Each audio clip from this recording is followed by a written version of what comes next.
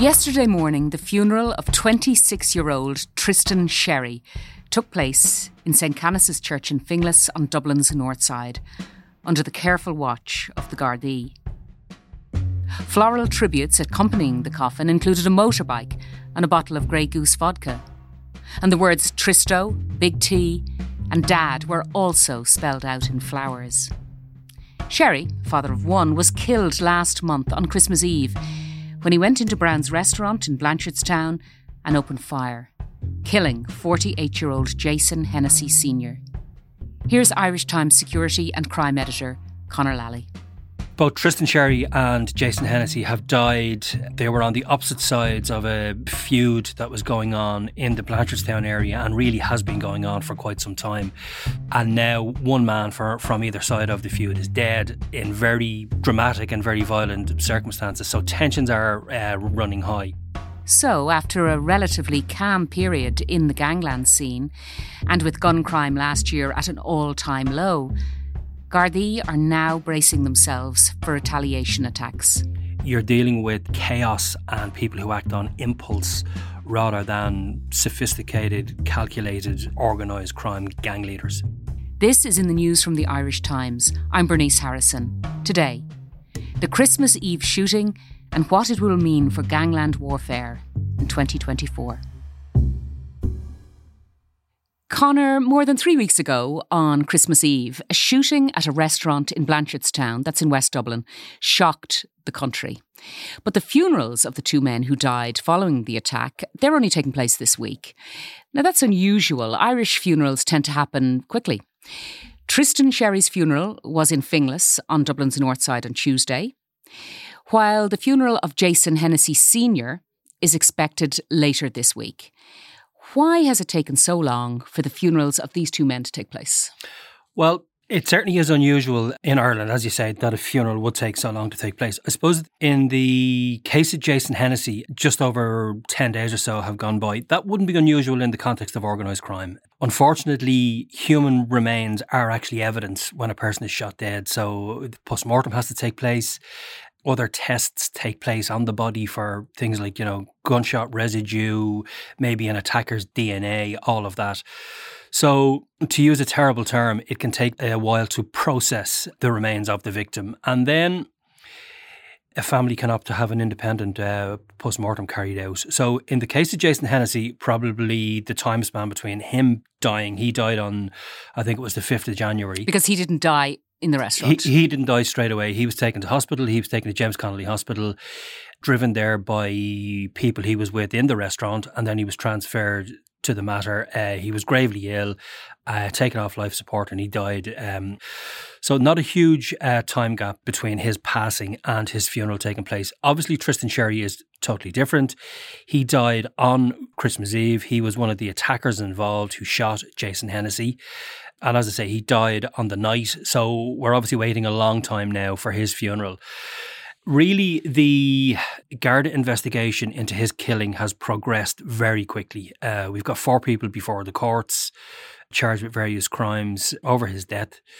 And what happens again in a case like that is when a person is killed, if the Gardaí have suspects at the time before the person's funeral takes place, those suspects can avail of the opportunity to have an independent post-mortem carried out. The victim's family can avail of that as well.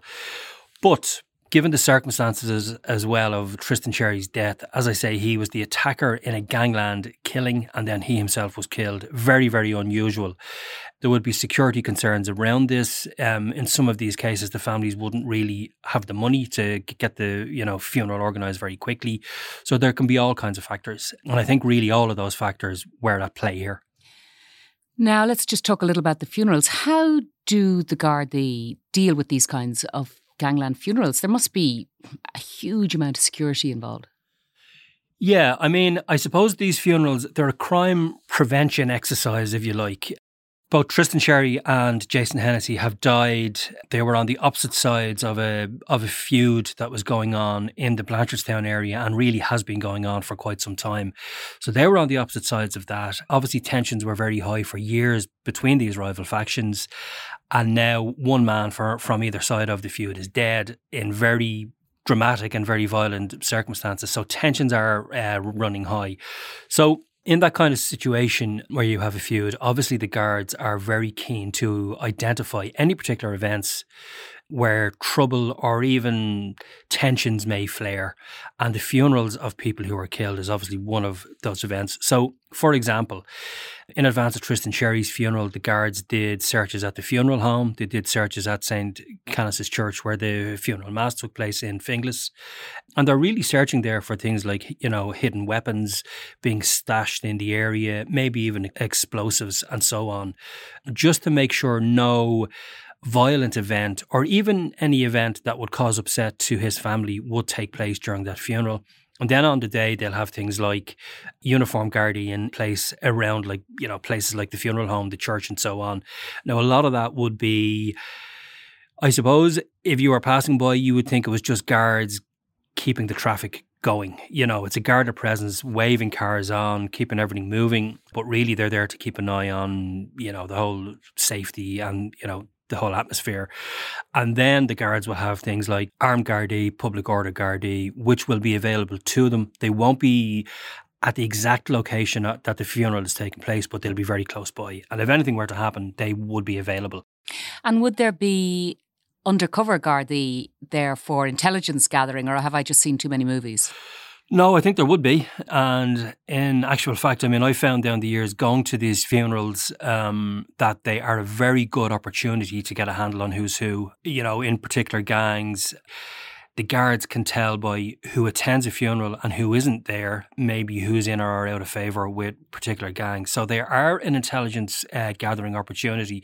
I've certainly seen guards at these funerals taking down reg plates of all the cars that pass by. Then they'd go off and check them just to see who was in the area, who was there.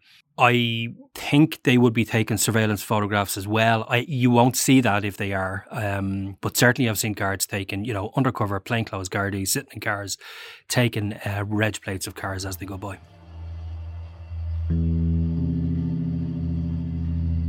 Heading overseas, Ireland is in shock after a brazen murder was carried out in a family restaurant in Dublin on Christmas Eve. Ireland's Prime Minister condemned the killing, saying it was disgusting. Families with children had to witness such violence. So let's go back to the events of Christmas Eve. Conor, can you talk us through what happened? Tristan Sherry and an accomplice, both armed, walked into Brown's Steakhouse restaurant on a busy Sunday evening, perhaps its busiest, Christmas Eve. What happened? Yeah, so as you say, this place was packed, 8 p.m. Christmas Eve, and Jason Hennessy, the man who, was shot and obviously died, he was in there with a number of people that he knows. They were having a meal. And as I say, at around 8 p.m, two gunmen came into the premises. Tristan Sherry was one, and then there was a second man as well. Now, Tristan Sherry opened fire. He wounded Jason Hennessy. Some of the men who were with Jason Hennessy effectively just ran to, help him, took him away in their car and drove him to James Connolly Hospital just to get there as fast as they possibly could. And then other people who were on the scene in the restaurant then tackled Tristan Sherry. We understand that he tried to get out of the restaurant through a back exit. When he was unable to do that, he had to turn around. And as he was trying to get out the front door, he was tackled, overpowered, and he was killed at the scene. Now, he was taken to James Connolly Hospital as well, but he was pronounced dead there on arrival.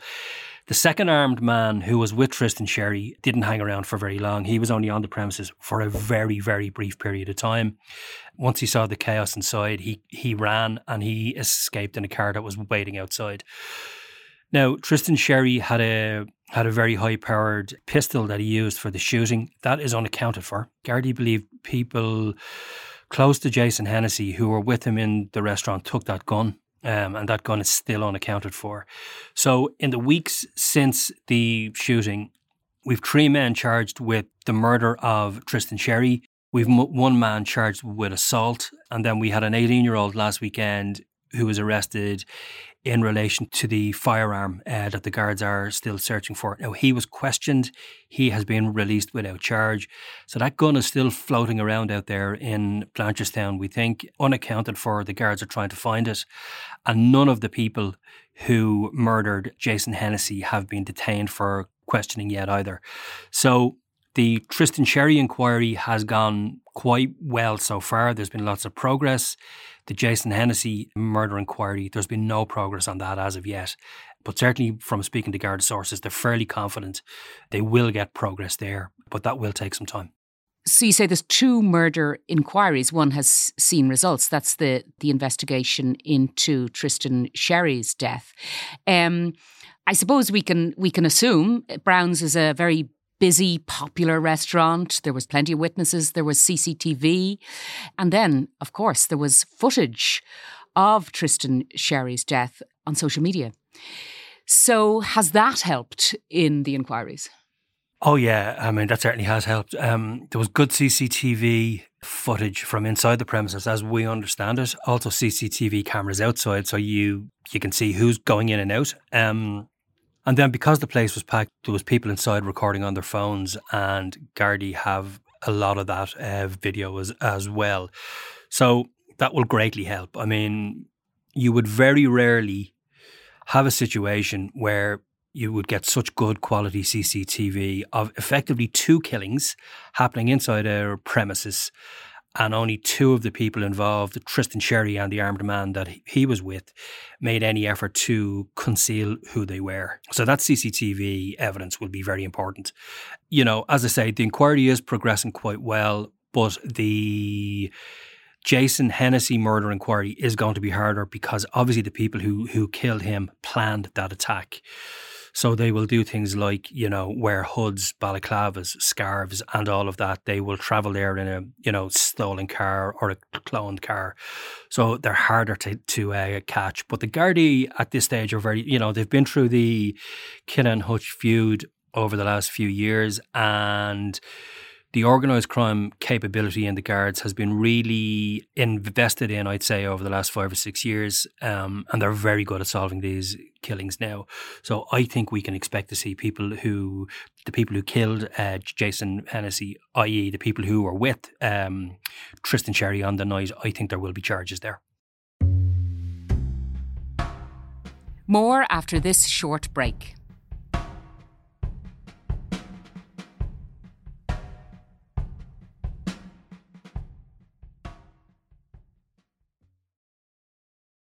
Now, who was Tristan Sherry? Well, it's sad to say that in organised crime terms, he really wasn't anybody. And I think when these things happen, there is a tendency, particularly by the media, probably, and I mean, we, you know, perhaps point the finger at ourselves as well, to write about these people in a way that makes them appear very high up in the pecking order of organised crime. But really, you're not dealing with senior organised crime people here at all on either side of this feud. So if we look back at, say, to something like the Kinnan Hutch feud, particularly on the Kinahan side, there was a capability there to just kill people over and over again. And they had the money to, recruit gunmen. They had the money to, source several stolen cars and firearms for every hit. That's not the infrastructure that's in place here on the opposing sides of this particular feud in Corduff and Blanchardstown.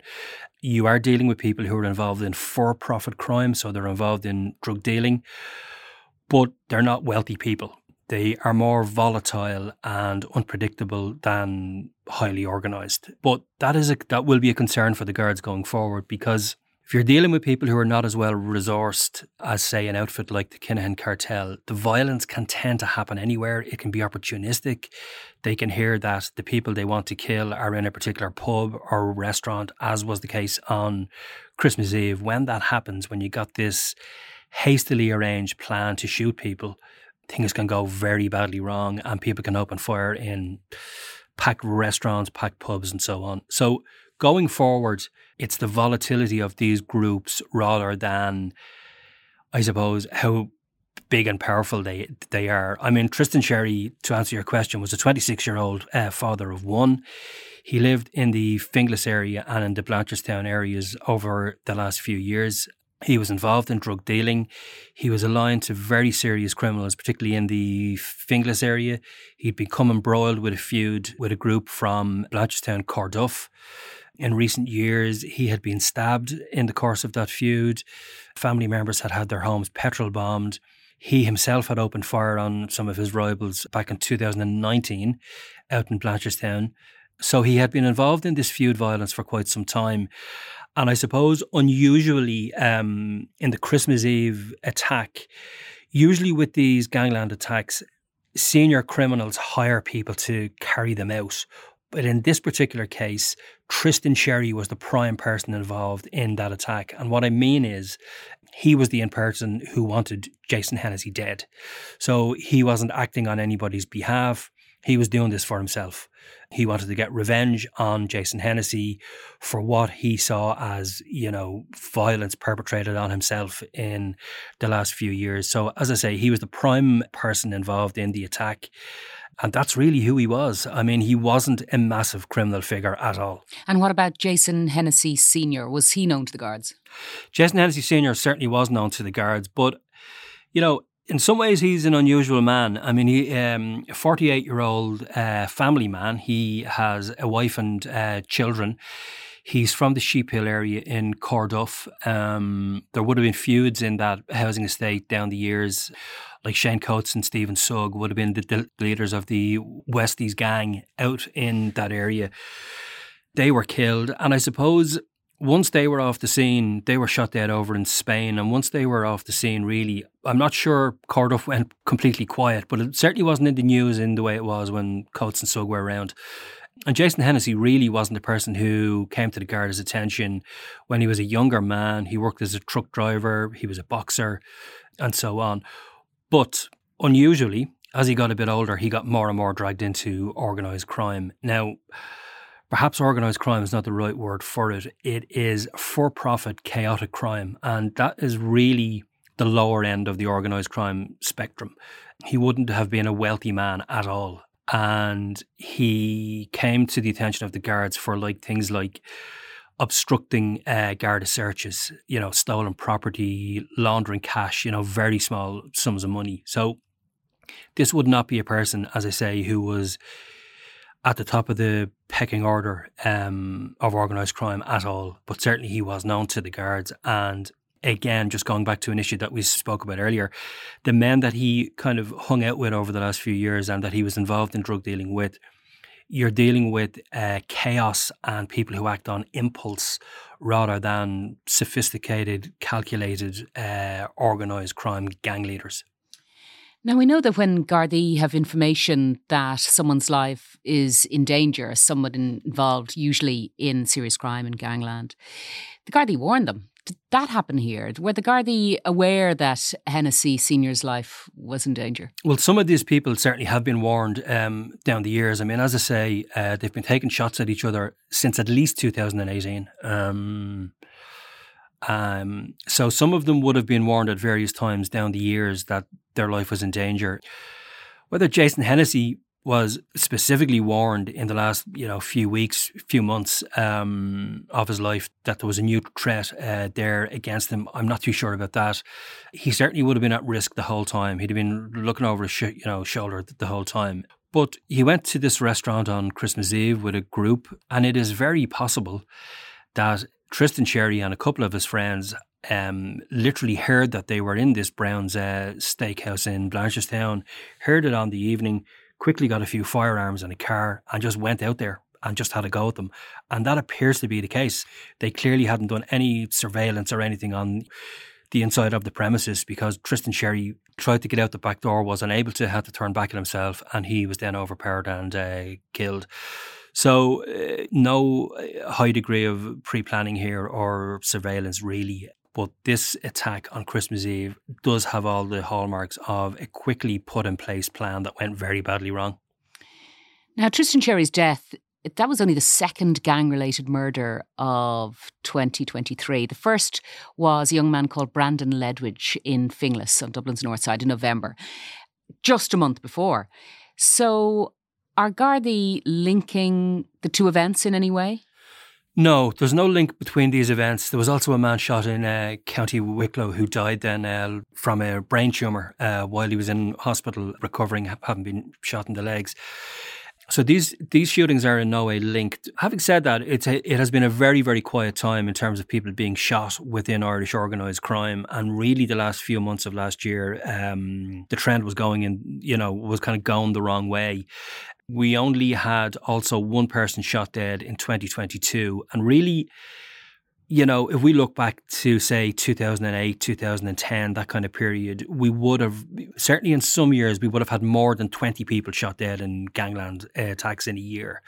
So to go from more than 20 to just one or two in the last few years is really a very big change.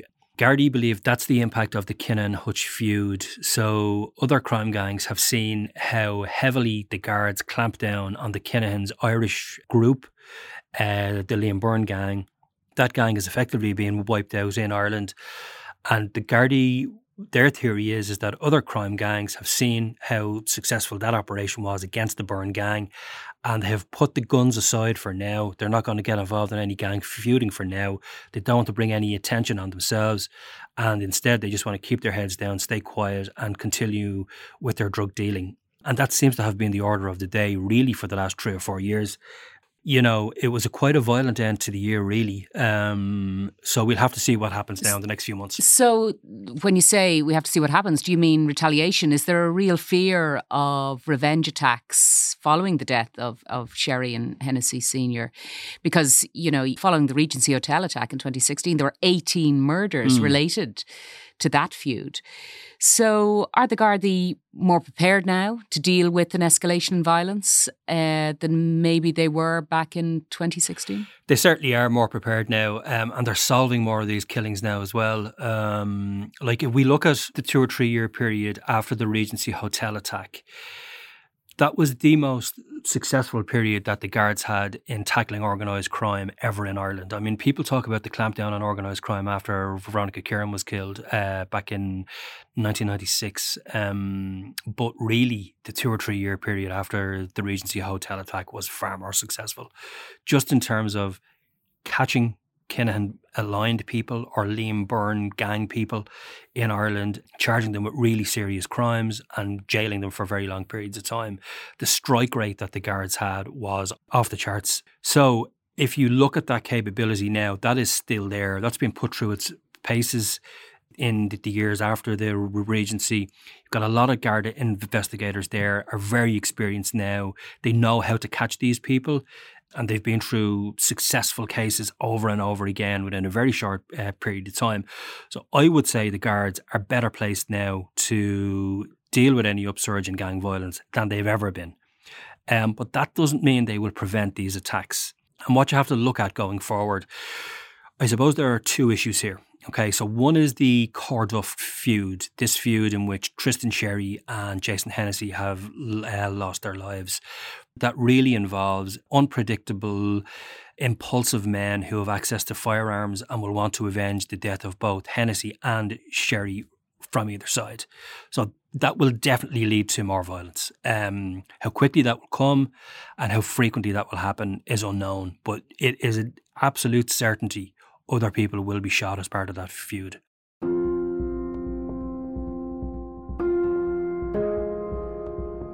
And then you have this idea that we had this cooling off period in organised crime when Irish gangland saw how successful the guards were in tackling the Kinahan's Irish organisation after the Regency Hotel attack and really after the Kinahan-Hutch feud. They kept their heads down, but that's not going to last forever.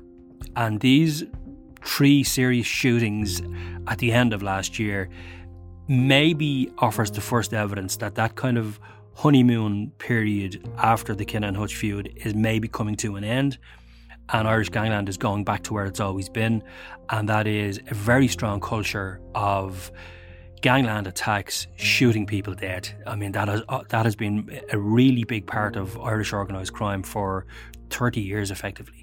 We've had an unprecedented lull in the last few years, but as I say, I think that honeymoon period is probably going to end now. Conor Lally, thanks very much.